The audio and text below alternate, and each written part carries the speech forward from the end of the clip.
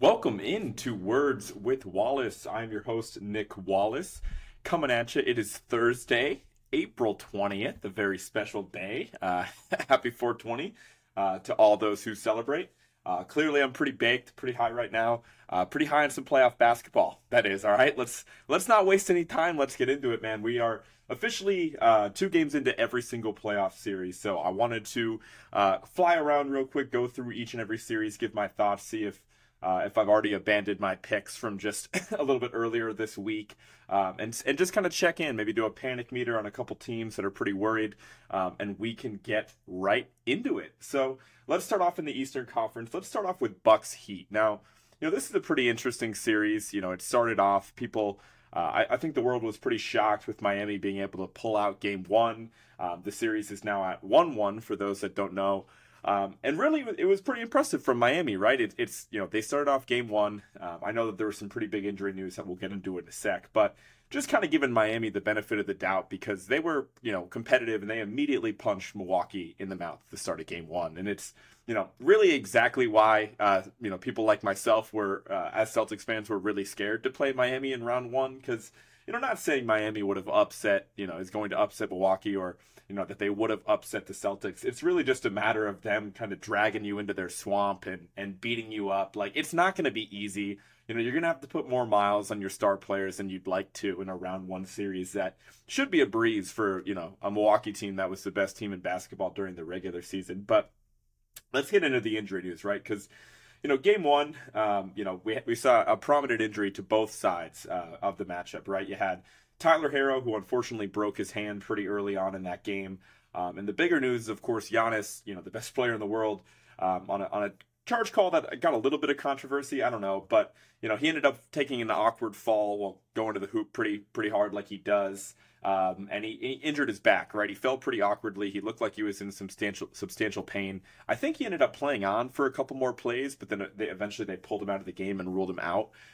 And then eventually he didn't even play in Game 2. So I think that's the question, right? Like, how hurt is Giannis? And I think he must be pretty banged up, for them not to have played him in Game 2. Now, I know Milwaukee ended up really taking it to Miami in Game 2, which we'll talk about in a sec. But I think it's a real concern, right? Like, I understand it's a round 1 series and the Bucks are the best team in basketball and you want to play it safe with a guy like Giannis, but you're still down 0-1. And this is a Miami team that, like we said, they have some history with the Bucks. They knocked them out of the playoffs a couple years ago. Even last year, the Heat ended up going all the way to the Eastern Conference Finals. Like, they're clearly a formidable opponent, right? Even without Tyler Herro. So the fact that, if Giannis is questionable and you use a game time call and you end up ruling him out, I think that's a real concern because you're really rolling the dice that your team's going to be able to pull it out. Now, it's clearly a gamble that went well for the Bucks, and the series is tied, and now really they're in the driver's seat to potentially rest Giannis again. You really just don't want to fall down 2 games to this Miami team and have to work your way back. So I think that they at least, earned themselves some flexibility with maybe resting Giannis Game 3 as well. But I do think just based on the injury and based on where they're at, they're a real contender. I would expect to see Giannis back by Game 4 either way. You don't want him missing too much time. But let's kind of talk about Game 2 because it was complete domination. If you were like me, you were probably watching the Lakers game, the primetime game. And I know the Bucks Heat game was actually on NBA TV, which doesn't even really feel like a real playoff game. So it was kind of in the middle of the 2 primetime games. So I was watching the Lakers game and was going to click it over to the Bucks. And at that point, it was like, I think the second quarter and the Bucks were already up by 30 points. Like, it was total domination. So I really didn't end up paying much attention to that game, to be transparent, with the Nuggets and Wolves playing later last night anyway. But yeah, it was a total dominating effort from the Bucks. I think it was really impressive from Brook Lopez and Drew Holiday to kind of step up their game on the offensive side of the ball, which isn't exactly what they're known for.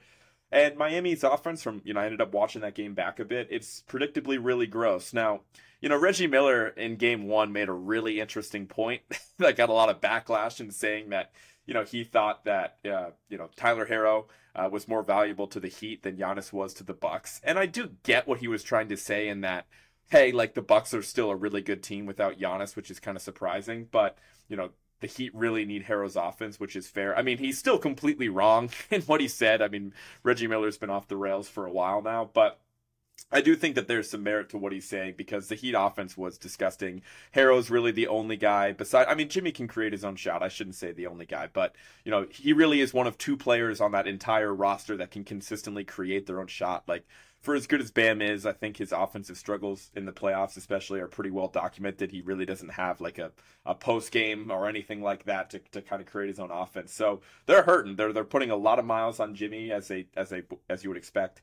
So I really don't like the Heat's chances in this matchup, especially if I do expect Giannis to return. But it was good that they were able to kind of show the world what they were about, and by winning Game 1, even with Giannis playing for a bit of that game. And we'll see. I think like I said, the story of this matchup is how healthy is Giannis. When will we see him back? I would expect him to come back in Game 4, and I would expect the Bucks to still take care of this series. Moving on to Celtics versus Hawks, this is going to be a quick one. I think it's been pretty obvious. The Celtics are in a totally different class than the Hawks. The Celtics are up 2-0 in this series. Two blowouts. I mean, I guess if you actually watch the games, you would know that the Hawks actually came out with some fire in Game 2, and they were able to basically take a pretty commanding early lead on the Celtics in the first quarter. I think they were up by 11 at one point. But the Celtics basically evaporated that lead right away, and they even had a substantial lead themselves going into halftime, and it was all seized the rest of the way after that first quarter. So, I think really the only storyline here, I don't really want to waste much time talking about Atlanta. I don't think that they're a very good basketball team. I think it's a really tough matchup for the Hawks. It's a brutal matchup for Trae Young. At least you saw him do something on the offensive side of the ball in Game 2, unlike Game 1. But I think it's really the story for the Celtics, right? I'm obviously a biased Celtics fan here, but I think it's a pretty positive sign that Joe Mazzulla has really cut down the rotation, right? I think that's the main takeaway as a Celtics fan. There's only 8 guys playing. It's basically the 7 best players that you would expect. And, in a shocking turn of events, Sam Hauser actually grabbed that 8th and final spot. Now, he hasn't, really been, I guess he's played some meaningful minutes because they've been up in these games. But it is interesting. I don't think it necessarily matters who's in that 8th spot for the Atlanta series. Like, we obviously would be just as successful if we had Hauser there, or if we had, Grant Williams is really the guy that comes to mind, right? Like, the story here is that Grant is the 9th man. He's the odd man out in this particular series. So I think it's interesting. Maybe it comes back to his contract situation, and the Celtics are just trying to, make a statement and saying like, hey, maybe you're not as valuable as you think, clearly by him declining the contract extension he was offered earlier. So I think that could look into it. I don't think the Celtics would be one to really play mind games, given that they are, a title team. They have title aspirations. So I don't think that they would necessarily get cute, even though they could against Atlanta. But I think it's just positive to see Mazzulla, making that decision, right? I've been very critical of his late game lineup decisions all year. I think this is a step in the right direction. He's making some difficult calls. We're obviously seeing more of our best players. We're seeing more Derek White in crunch time. We're seeing more Malcolm Brogdon. So I think it's good that he's getting some real reps in here, obviously in the playoffs, in his first couple of playoff games of his coaching career, and he's making some tough decisions. And now I don't think this necessarily means that we're not going to see Grant anymore the rest of the way. That would be ridiculous. I think we'll see him next round when they inevitably end up playing Philadelphia. That's where we're headed. I think just because he is a bigger body and he's a couple more fouls to throw at Embiid, even though he does knock down free throws. But it just helps to have, the Celtics are a big team overall when you look across their lineup, but in terms of actual big man depth, we know there's not much. I'd much rather see Grant out there trying his best to guard Embiid than I would Luke Cornett. I think that's just going to be free points for Embiid. At least Grant, can hold up a little bit because he is pretty strong, and we know his value if it comes down to a Bucks series, which I think we're headed that way as well. We know what he was able to do against Milwaukee last year, so it'll be interesting to see how he responds, because I think he will get an opportunity as soon as next round to really get back in this rotation, and hopefully he doesn't take it to heart and understands the decisions that Joe Mazzulla had to make were in the best interest of the team, and we'll go from there. But I think that's really the only takeaway for me anyway from Celtics Hawks, besides, I'd be remiss to say that I have an inside source at the Garden, and who was there for Game 1, and Connor wanted his name to be left out of it, so we won't say any names, but he just wanted to let everyone know that the Garden is alive. The Garden is alive. The city's buzzing. Don't know much about hockey, but I hear the bees are rolling too. So it's a good time to be a Boston sports fan. Certainly exciting to watch this play out. I feel really good about my pick of the Celtics right now. Obviously, it's still early, but hopefully they're able to take care of business and continue to close out the Hawks in 4 games. Moving on to another series that I have to be transparent is taking place like right now, or at least is starting pretty soon. Sixers versus Nets. I had to record this podcast at some point with how many games are going on. We got 2 to 3 games every night, and I had to make the cut somewhere. And frankly, I could care less about 76ers Nets. As I mentioned before, I don't think the Nets are a real playoff team. That they're probably the worst team in the entire playoff picture that's still playing right now. And if you missed it, it's a 2-0 series, right? Philly's taking care of business both games. My takeaways is I'm obviously, again, looking at through the lens of a Celtics fan that's inevitably going to be seeing this 76ers team next round. And so I'm just trying to, really dissect Philly and what I'm seeing from them. I can't help but be extremely unimpressed with PJ Tucker and the fact that he's just out there getting cardio. Like, I don't even think he scored last game in game 2 for the Sixers. Like, I understand that he does a lot more to, for a basketball team rather than scoring the ball. Like, he's really just going to sit there in the corner on offense and, shoot corner threes at a pretty high clip. You don't want to leave him wide open, but I just feel like their best 5, he's not in it. Like, I know it would be a weird 5 with Harden, Maxey, Embiid, Harris, and then I think Melton should be that 5th guy. I'm really impressed with what I see from DeAndre Melton, DeAnthony Melton. The plus minus numbers really like him this series, and they've really liked him all year. I think, in terms of a defender of the other team's best guard, I think he's an obvious choice for that. I don't think PJ Tucker really has the foot speed for that anymore. PJ will be more useful and just being another body to throw at Tatum next series. But I think it's interesting as well that Doc Rivers, coach of the 76ers, is, he's still playing a 10-man rotation right now. I don't think that they've exactly found their groove in terms of a playoff rotation quite yet, despite the fact that they've been taking care of business. So I think that, again, as far as the series as a whole, 76ers versus Nets, I think it's over. I think it's going to be a sweep or maybe a 5-game victory for the 76ers here. Just like I said earlier in the week, I just don't think the Nets have the horses despite the best efforts of Mikal Bridges. I would like to see the Nets give Seth Curry more burn because I just love Seth Curry. I always have, always will, and think he's as good of a playmaker as they have besides Bridges. Like, I've been on the record of anti-Dinwiddie. So the more Seth Curry I can see and the less Dinwiddie, I'll be happier as a neutral fan watching the game, but I do expect the Sixers to take care of business here in 4 or 5 games. Moving on to an absolute dogfight that we have on our hands here in the Cavs versus the Knicks. Now, this has been pretty fun. It was a 1-1 series. I know game 1 that the Knicks ended up winning was really close and competitive, and game 2 was a pretty convincing win for the Cavs. But this is going to be a dogfight, right? I think that this, is right there with the most competitive series as far as 2 evenly matched teams. And I wanted to start at it by looking at things from the Knicks side of things. Game 1 was really impressive, really with Jalen Brunson, right? I feel like I was kind of listening back to my pod last week, and I think I was pretty dismissive of Brunson, or it came off across as if I was dismissive of Brunson, and I didn't mean it to be because, I was just kind of looking at the rosters and looking at the matchup on paper, and I just like what Cleveland has in having, 2 guards that are, all-star level talents in Garland and Mitchell, and 2 guys that can really close out the game in an effective way. And so they obviously have an advantage there over the Knicks that has one of those guys, but Brunson was the best of the trio in game 1. There's really no debating that. I know Mitchell finished with a pretty gaudy point total in game 1, but Brunson really closed out the game, and it's just unbelievable how a dude of his size can be so effective in that, basically block scoring area. Like I think he led the league in scoring from that spot last year. He probably did the same this year, which is really interesting, like that middle of the paint kind of area. He's so fun to watch, and them being able to have a guy that can play make like that.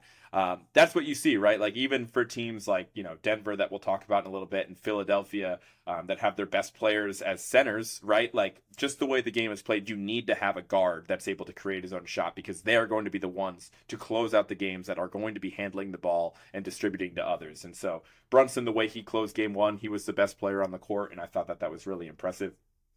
But game 2 was a different story, right? The Cavs really kind of punched them in the face and were able to kind of run away with that one pretty early. I think that one really comes down to, game 2 and just the series moving forward. I think the X factor for the Knicks is going to be RJ Barrett.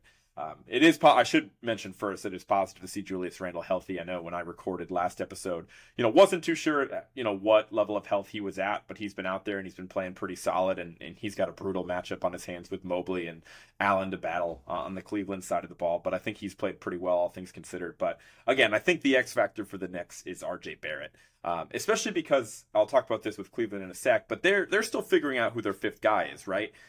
During the regular season, it looked like the fifth guy in the closing lineup and starting lineup for that matter for the Cavs was going to be Isaac Okoro, who's a really great on-ball defender and somebody that really just has to knock down open shots and guard the other team's best player to kind of make up for the lack of defensive intensity from Garland and Mitchell.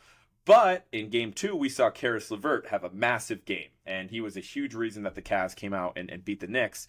And I think that on the other side of the ball, it comes back to RJ Barrett because he's the one that needs to take advantage of Caris LeVert on defense. He's the one that needs to be, pick either LeVert, if it is going to be that group with LeVert, Garland, and Mitchell out there, there's really not a talented defender in that bunch. Like, again, they're going to have rim protection with Mobley and Allen, but it's going to be about RJ Barrett and how he can create his own shot and give, Brunson time to kind of relax and play off ball and just be a good shooter off the ball, as well as Randall, and give them a break, and how he's able to punish defenders and shoot when he's open. Like, I think that is going to be the X factor for the Knicks because they need to find a way to punish the lack of defense in the backcourt for the Cavs.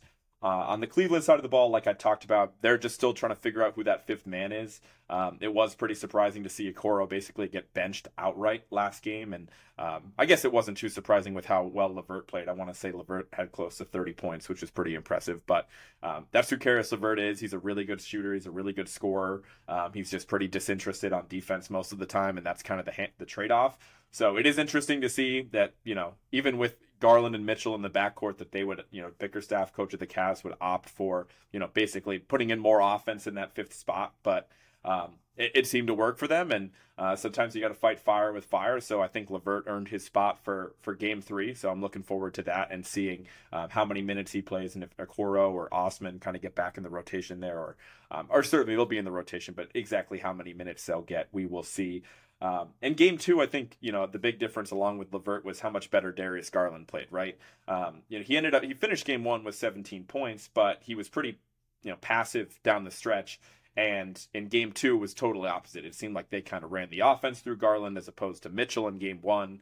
Garland finished with 30-something points, and he's just such an incredible creator that it's pretty easy for him to kind of get lost in the flow of things when Mitchell's really cooking. But, in order for the Cavs to be the best version of themselves, they need Garland to be as aggressive as possible because he is that good of a shooter. He is that good of a scorer. And it's like dual-wielding pistols, man. Like Mitchell and Garland are so fun playing together that, again, with Mobley still developing on the offensive end and Jared Allen offensively not being much more than a lob threat, those two guys need to both produce at a high level if they're going to make some noise and even beat the Knicks in round 1 and give the Bucks any sort of scare in round 2. That's what they're going to need. I think that the downfall for Cleveland is that they literally have 0 bigs off the bench. Like, I haven't really talked about this before, and I know that was the case in the regular season, but it's bad, man. Like, they really got no one. Like, Dean Wade is kind of that guy, but he's not really in the rotation for them. Like, it's all, guards and wings that play off the bench. Like, maybe we see some Danny Green, Okoro, Osman, as I mentioned, as well as LeVert. Like, but they don't have a big that plays off the bench. So obviously the nice thing is that Mobley and Allen are more than capable of each playing, each being the 5 essentially, right? But it'll be interesting to see how Bickerstaff staggers their minutes throughout the rest of this series and the rest of the playoff picture if they're able to advance, because their lack of size is evident. And I think that for this series it might not matter as much, but it will matter for sure when they move on to if they move on and play the Bucks next round, playing a much bigger team. It'll be interesting to see how that plays out, and they're really going to be feeling the departure of Kevin Love that I've already talked about a little bit earlier on some earlier episodes of the podcast. Let's move things over to the Western Conference, where stuff is admittedly a lot more interesting over there, right? Maybe not with the first series we're talking about, because we're talking Wolves and Nuggets, right? I'm liking my pick. I picked Nuggets in 4. And despite game 2 being a little bit rocky, things are still certainly going as planned. It's a 2-0 series advantage for the Nuggets. But this has been a pretty fun series to watch, especially last game. So let's kind of get into it, and let's talk about it from the Wolves side of things. Overall, they look like a dysfunctional, shorthanded team that is completely outmatched. That is what they've looked like in, I would argue, 7 of the 8 quarters that have been played so far, right? The exception being their incredible third quarter against the Nuggets in game 2, where they basically made a 20-point comeback, and I think they even took the lead for a sec there. which was really impressive. But beyond that, they look outmatched. They look like they're a team that, again, is dysfunctional, literally, like it doesn't make sense to watch. But I give them some benefit of the doubt because they're missing McDaniels, they're missing Naz Reid, as we've talked about before. But I don't think it changes the fact that, again, we haven't seen much of Towns and Gobert together just because of Towns' injury during the regular season. And this series has not done anything to improve, the feelings of Wolves fans that were concerned about that, because it's been pretty tough to watch. The story of the series has been twofold, right? It's been the emergence of Anthony Edwards, who had a really rocky run in the first play-in game, like we talked about. He was totally MIA against the Lakers in that first play-in game. Played a bit better against the Thunder, but he's been in full force the past two games, and especially in Game 2. He finished with 41 points last game, and during that third quarter in Game 2, he was in complete takeover mode. He looked utterly unstoppable. It's pretty amazing to think about he's listed at 6'5", because he's just so physical despite that size. Like, he's so strong. He's so fast getting to the basket. It was awesome to see him really take over the game in the third quarter, where he had 13 points in that span and really just do whatever he wanted. Like, the Nuggets have thrown decent perimeter defenders at him, right, with Bruce Brown and Kentavious Caldwell-Pope is kind of their other version of a defensive stopper, but they really couldn't do shit against Ant when he's in the mode like that. They just don't stack up athletically, right? But I thought the other interesting thing about that third quarter was Karl-Anthony Towns also chipped in 8 points, and that was really the only good quarter, the only good basketball we've seen from Karl-Anthony Towns, period, because he has been brutal. He has been the anchor to that team during this series. Despite the fact that I actually, when I looked at the box score in Game 2, I was a little surprised because I really felt his presence in that third quarter. But he still finished with a really bad game. Like, just to put in perspective, I know it's only a 2-game sample size, but he's averaging 10.5 points a game on 30% shooting and nearly 5 turnovers a game, which is absolutely ridiculous. Like, he's not even handling the ball enough to be putting up that kind of numbers. And then when you remember the fact that this dude is being guarded primarily, from what I've seen on the other side of the ball, by 36-year-old undersized Jeff Green, that is a real concern. Like, again, he's not even, Jokic is a sneaky, decent defender for what it's worth, right? But as I talked about before, it was pretty likely he's just going to go against Gobert and, hopefully take some plays off, which is what he's been doing. But Towns needs to be more aggressive, man. Like, I think some of this has to come back to Chris Finch, right? Like, again, I'm not a Towns guy by any means. I think that's pretty obvious at this point. But, you're going to need to, like, he's still a special offensive player. Like, and I was just complimenting him last podcast because of how well he played against the Thunder. And, despite the fact that he's, on the course of his career, I think he's an over 40% 3-point shooter. Like, it's really impressive. Despite the fact that he is that good of a shooter, he was really taken into the Thunder, right? We recognize that they had nobody, physically that could really stack up with Karl Towns, and he was taking it to the basket. We've just seen no aggression from him on the offensive end, and I think his indecisiveness and lack of aggression is shown in the amount of turnovers that he's averaging. Like, he's making some really questionable passes out there. He's forcing the issue. He's, like, trying to feed Gobert a lot. It really doesn't make any sense, and it's disappointing, right? This is a guy that has a pretty tough track record of underperforming in his pretty short playoff career. I guess I really shouldn't say that. I mean, he was just really bad against the Grizzlies last year, and that's really all the experience he has. But it's pretty disappointing if you're a Wolves fan, because that loss falls squarely on the shoulders of Karl Towns, in my opinion, because outside of that third quarter, he was MIA. But anyways, that's really all I'll say on the Wolves. I think this series is as good as over. I think in that third quarter last game, you got the best version of the Wolves. Like, they rallied, they made a big run, they took the lead. But the fact that they still ended up blowing that game, that makes me have zero confidence. Like, I understand the series is going back to Minnesota for games 3 and 4, so maybe they'll get a jolt. I know that the crowd will be raucous up there at the Target Center, but I don't know if it's going to make a difference, man. I think that it's going to be a momentum killer that they fought all the way back just to lose, pretty handily to the Nuggets in Game 2. So I think it's over for the Wolves. But moving on to the Nuggets, man, because I'm excited. Clearly I've been a Denver defender, and honestly, looking back, I sound like a little bit of a fair weather fan right now, because I never really explained why I was picking Denver so much, outside of them being the healthiest of the contenders in the West and thinking that the West is wide open. But I'm a big Jamal Murray guy, and I know it's super, super lame to be talking about that the night after he has a massive 40-point game to beat the Timberwolves, but that's what we're going to do, right? Because Murray's been incredible. You can make the argument he's been the best player on the Nuggets. I wouldn't go quite that far, because even though Jokic's point totals are down, he's still doing so much for them if you really watch the games. But Murray's been incredible. I mean, again, 2-game sample size, but he's averaging 32, 7, and 6. And he looks special, right? He looks like the same dude that we saw in the bubble a couple years ago. And then obviously he had that terrible injury that kept him out all of last year and basically half of the season before. It's actually been almost exactly a little over 2 years since he tore that ACL. But just with how things kind of shook out with the season falling and the changing schedule because of COVID and everything like that, it feels like it's been shorter than that, but it really has been a full 2 years since that initial injury. So hopefully he's close to 100% because he certainly looks it.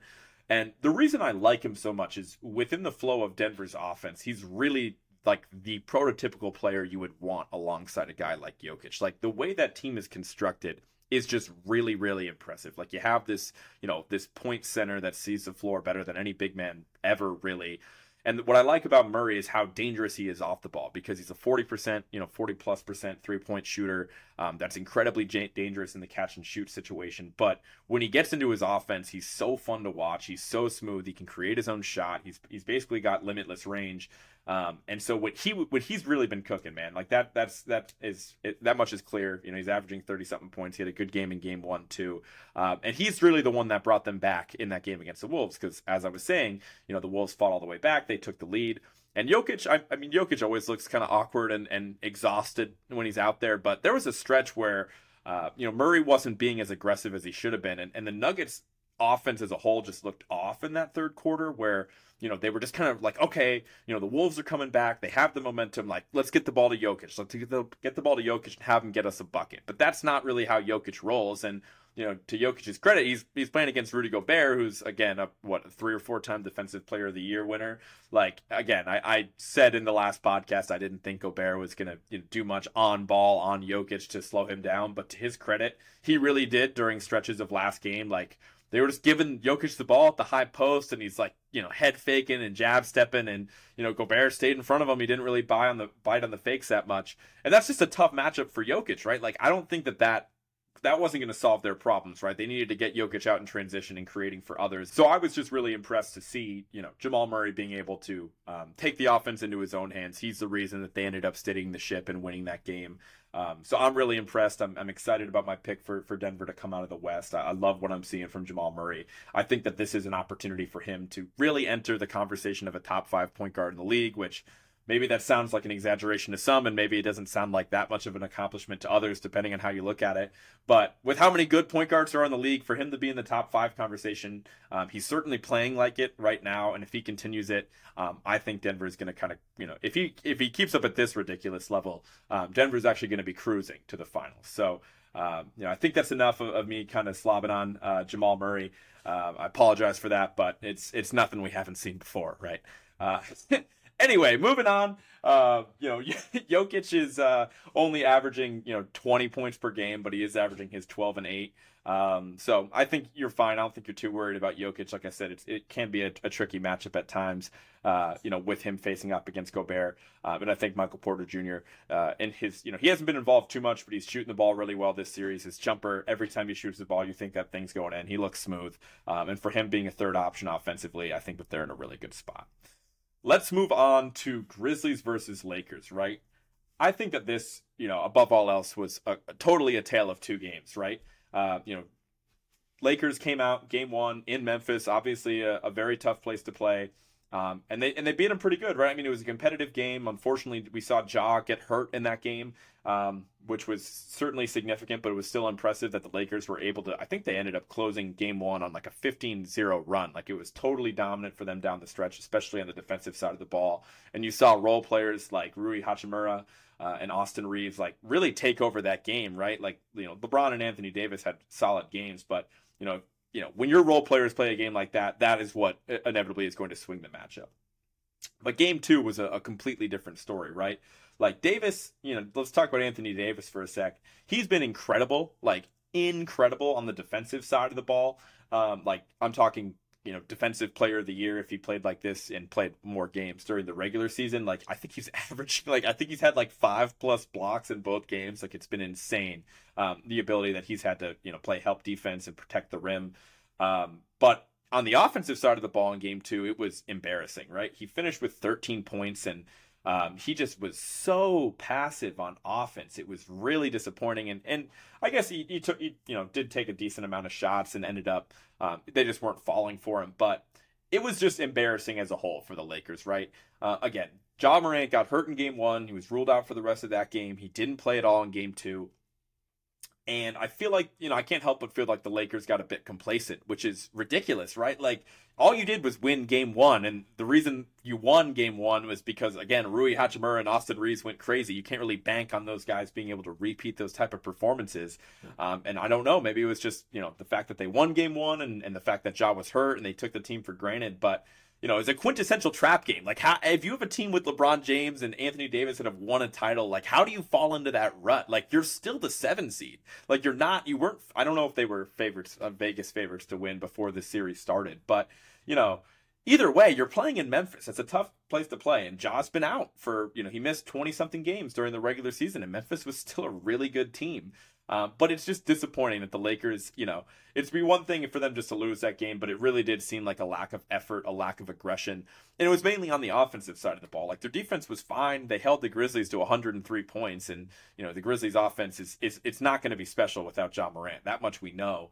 But for them to only score 93 points and just, you're just kind of waiting when you were watching the game, you're just waiting for them to make that run and turn it on. And I don't think that they're that type of team that has that switch. Like, they're certainly a good team. They could end up making it to the West Finals or maybe even the finals if things really break their way. But I don't think that they're some sort of powerhouse. It's not 2020 anymore. It was just embarrassing that they came out of the gates that stagnant. Grizzlies were in the driver's seat that whole game. So I still think the Lakers end up winning this series, especially with them being 1-1 and these next couple games going to be in Los Angeles. I think that bodes well for the Lakers' chances, especially with Ja still banged up. But it wasn't impressive. I'm not overall impressed with the Lakers, and I think whoever wins this series is really going to be in deep shit in the next round with either the Kings or the Warriors. It's looking like it's going to be the Kings, which we'll talk about in a sec. But anyway, let's talk about the Grizzlies real quick. Again, they've been without Ja many times this year. They've been a good team. That continued last night. I've been pretty impressed with Jaren Jackson Jr., mainly on the offensive side of the ball. We know what he brings on defense, but he stayed out of trouble for the most part. And it was really entertaining to see Xavier Tillman shoot like 100% from the field and completely outplay Anthony Davis last game. The 6'7" center. I think that's a bit of an anomaly. I wouldn't expect that again. But I guess it kind of breaks even with the role players taking over for the Lakers in game 1. But we'll see. Again, I'm feeling good about the Lakers. My pick for the Lakers. And was impressed with the Grizzlies' effort in game 2. But we'll see how the rest of that series shakes out. Let's move on to the most talked about series and definitely the most fun series to watch so far in Kings versus Warriors. Now, I, like many others, did pick the Warriors to win this series. I thought that they would pull it out in 6 games, be able to, at least steal one of the 2 games in Sacramento, one of the first 2 games in Sacramento. The Warriors were not able to do that, but they were really fantastic games, man. I mean, I wasn't able to watch game 1 live, but I did end up kind of watching that back, especially the close of it, and it was awesome to see Curry still get his shots up. The way that Fox closed out really both of these games has been incredibly impressive.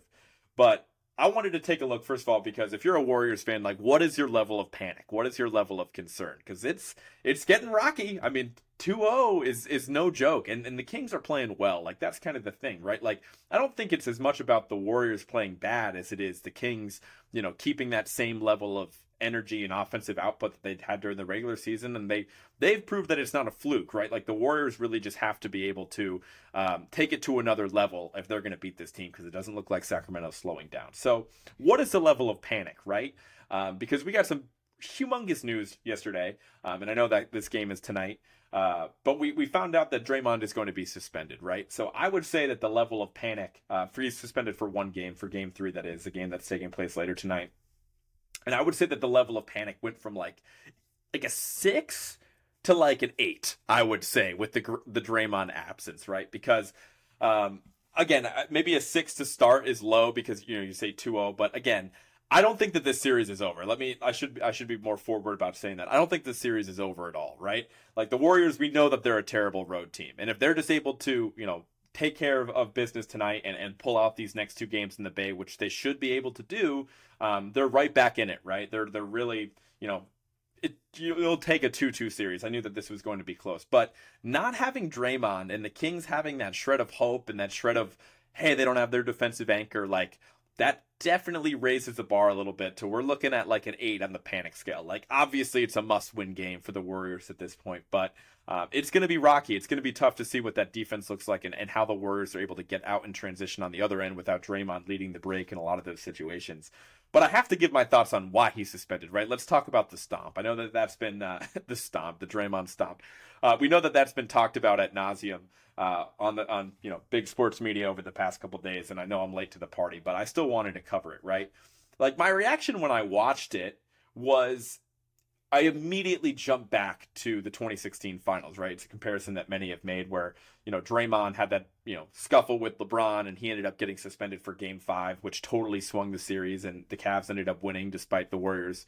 Almost certainly, you would make the argument the Warriors were the better team. I mean, they had 73 wins that year, but it reminded me of that incident specifically because in both situations, Draymond was the one that retaliated, right? Everyone knows Draymond is, some people say he's a dirty player. I don't necessarily agree with that. I know he's had some questionable plays over the years, but he's an intense guy. He's an aggressive guy. So it's interesting in both of these situations where he was, again, the person retaliating to an act by somebody on the other team, right? In 2016, LeBron and him kind of got in a scuffle and LeBron stepped over him. And Draymond felt that was disrespectful and kind of swung at him and hit him in the nuts a little bit. And again, that act alone in 2016 wasn't, what caused him to get suspended. It was because he got a technical for that. And he was already at the, number of technicals at the point in the season where he had a certain number of technicals accumulated where the next one that he got would result in a suspension. So he didn't know that going in. But again, that act on its own wasn't enough to get him suspended. Whereas, this one, it was, right? He stomped on Domantas Sabonis. And so that act alone is what got him suspended, which I think was the right call for the league, right? Because you go back to the play, earlier this week, Sabonis does grab his ankle, right? It's a similar situation where Draymond's kind of stepping and Sabonis grabs his ankle. And if you're Draymond, the right move, you kind of got a layup, right? The right move in that situation is just to flop. You flop. Like you could have got a technical on Sabonis. You could have got, some momentum. You could have got a couple shots in the ball. He went the total other way. He was so bewildered that somebody was aggressive to him that he went completely off the rails and stomped on the guy's chest. Now, I don't think it was a full stomp, and I think Sabonis did an incredible job of selling it. But the point remains, it doesn't matter. I think Sabonis did everything right. Like, I don't know if he was really thinking with had the right head on his shoulders when he grabbed Draymond's ankle, because that's never really a good move. But if he was trying to poke the bear because he knew Draymond was going to be overly aggressive, then he made the right decision. And he certainly sold it. I mean, maybe he was hurt. I don't know. But I certainly think it was acting on the part of Sabonis, which I give him credit for. But it just shows that Draymond's never going to change, right? Like that edge that he plays with, that aggression that he plays with, that makes him the player that he is, right? The Warriors need a guy like that. You need an edge guy. You need a Rodman of that great team, of that dynasty, for them to achieve the level of success that they have. But it is disappointing that he's never going to be able to think with a clear head in that situation. If he was able to flop and go the other way, he could have, swung the momentum massively, and Sabonis, that easily was enough to get him teed up. But sadly, that wasn't the case, and Draymond took it too far. He stomped on Sabonis, and he deserved the suspension. I think Silver was at that game. I think that's been said. And it's just such a terrible look. Like, you can't have it looking like WWE out there and then have him just play the next game, especially with him having zero remorse. He's going back and forth with the Kings crowd, which in a vacuum I like. I think that's fun. I think it makes it entertaining, but you can't really be doing that, especially after you stomp on the best player or the second best player on the opposing team. That's not going to fly. So don't feel bad for Draymond. I think he definitely deserves it, but it puts Golden State in a really tough spot. Kind of circling back to basketball here and focusing on the series itself, I think it's so entertaining because it's two teams fighting fire with fire, right? It's all offense all the time. It's all transition. They're kind of running like a similar type of offense, but The Kings are kind of doing it at a higher level just because I think Fox, oddly enough, has just been the best player in the series, right? The Warriors have struggled to defend him, clearly. And Payton has done his best. Gary Payton II has done his best to try to guard him, but he's really not slowing him down at all. While on the other side of the ball, Davion Mitchell has been really impressive for the Kings. And, Curry's still getting his points, don't get me wrong, but he's having to work for everything, right? That's really all you can do with a player as great as Steph. And Davion Mitchell, despite only being 6 feet tall, has been knocking down his open shots, and he's been defending Steph about as well as you can ask. So it is really fun to watch. As far as other observations on this series, I think Wiggins looks good. I don't think you would, if you just saw these past couple games, you wouldn't really expect him to have missed as much time as he did at the end of the regular season. Like the fact that, game one of this series where, again, he has to play in front of a Sacramento crowd that hasn't seen playoff basketball in like 14 years. For him to just step into that game and, be able to kind of contribute at a high level, I think is impressive. But it's totally offset by the fact that Jordan Poole's on a milk carton, right? He's totally MIA. He's playing horrible basketball. I hate Jordan Poole. I'm going to come out and say it. It drove me nuts. He was my least favorite person on the Warriors during that, finals run last year, especially as they were playing the Celtics. Like, I don't even last year, he wasn't great, but he was better than what he was. Like, they definitely, with how good of defense Davion Mitchell is playing on Steph, they need that secondary creator, and they're really going to need him in Game 3, especially without Draymond, because Draymond's not, a shot creator himself, but he does create for others. It is going to be an adjustment for that offense, and Clay's been really good, but he's never going to be one to create his own shot. You do need Jordan Poole to be that guy, especially for the amount of money that he's making. And again, with how well Wiggins is playing, it's completely offset by the fact that Poole is playing really bad basketball. So again, just to put a bow on this, I can't wait. That game is starting within a couple hours here, so I'm excited to watch. The Warriors are down, but they're not out. It really, it sounds dumb, but the series is not going to be settled until a home team loses one of these games. I think it's very, I would say, if anything, watch out, right? Like, watch out for the Warriors, because if they are able to pull out, this is going to sound really dumb if they lose, by the way, but if they end up winning this game and they go back to the Bay or they're already back to the Bay tonight, but they, again, are back in the Bay again for Game 4, and they have Draymond back, and they just won and pulled out a game, like, I think they're going to be heavy favorites to win Game 4. So we'll see, man. We'll see what it does. I think that, even without Draymond, it could be enough of a boost for how good of a home team that they've been this season, for them to, have E40 back in the building.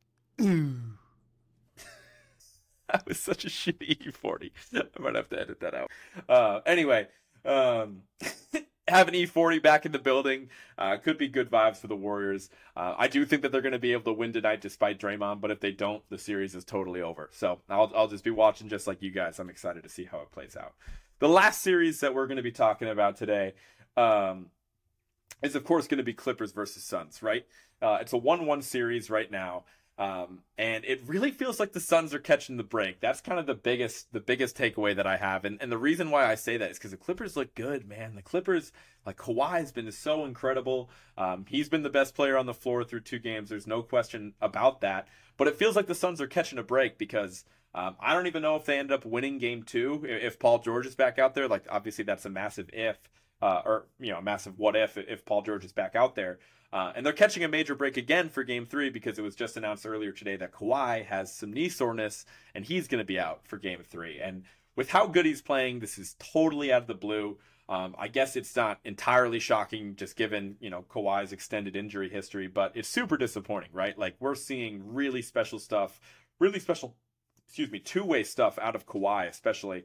The way he's been able to defend Durant in stretches and take over on offense has been really fun to watch. And I just feel like the Suns are kind of catching the break a little bit. It does look like, Kevin Durant needs to be more aggressive. You can tell that he's new to this team. I don't think he's playing bad per se, but there's just been weird stretches where he just hasn't touched the ball as much as he should. Especially given his shooting this season, man. Like, I should have talked about this on the All NBA podcast, but I think he averaged it was better than like a 50-40-90. It was like damn near like a 60 45 90 season for Kevin Durant, which is absolutely nuts. I know I got some of those percentages wrong, but obviously he wasn't in the All NBA conversation because he played like 40 something games, and that's just not enough for most people that vote on it. But Kevin Durant's been, he's playing some of the best basketball of his entire life this season. And so I don't think you would really know that just by watching the first couple games. And it's, again, not because of how bad he's playing, but just a lack of aggression. So I think that's on Monty Williams a little bit to get him more involved and kind of take over. I'm sure he'll have a massive game, probably next game, but certainly at some point this series. So I'm still feeling good about the Suns overall because Kawhi is out. I do think it would be really disappointing for Phoenix to not win this game 3 without Kawhi. Obviously, still without Paul George. He's not going to be back at all this series. So we will see. But if the Suns advance, which I think that they will, I still feel pretty good about the Suns overall. I just, again, think that they're kind of catching a break by catching this Clippers team not at full health. But, then again, that's the kind of the story of the Clippers as a whole, right? So I think that just about covers it, man. I wanted to zoom around and look at all these matchups and give my early thoughts. Obviously, the playoffs is about as fun as it gets, man. The first round, you got 2 to 3 games every single night, so it's a blast. They're really killing me. I'm on Central Time. I know a lot of folks listening to this are out there on East Coast time, and so it must be brutal, dude. Like if you want to stay up for the end of these games, like you're up till like 1 a.m., 1:30 a.m. It's ridiculous. So I wish they would schedule these games at more neutral times, but we will get that in round 2, certainly when, half of these teams are eliminated in a couple weeks. But overall, I think, a lot of these series has kind of gone chalk, but then you get, a curveball every once in a while with how well the Clippers are playing and how well the Kings have played. So it's fun, man. You really never know what's going to happen with how many good players there are in the league. And I think, especially next series, we're going to see this ramped up to another level where any one of the teams that are going to advance, have at least somewhat of a finals opportunity, or I should say championship opportunity. So it's going to be a lot of fun. But with that, I am going to be wrapping up here in a sec. Likely we'll come back to you guys on Monday of next week. Hopefully there's enough to talk about within the next couple days. There should be. I'll try to get back on my normal either Sunday or Monday upload schedule. So that's what you can expect from me. But I think that just about covers it, man. I will get up out of here. Before I do that, have to remind you guys to follow at Words with Wallace on everything, on Facebook, on Twitter, on Instagram, on YouTube, on Spotify, Apple Music, wherever you get your podcasts. Share the show, rate and review, man. Do me a solid trying to grow this thing out. Really appreciate you guys for listening to this episode and showing the support that you have. That would just mean a lot to me to continue doing that. So I'm going to hit this button, man, get up out of here, and I will talk to you early next week. Have a good one, guys. Peace.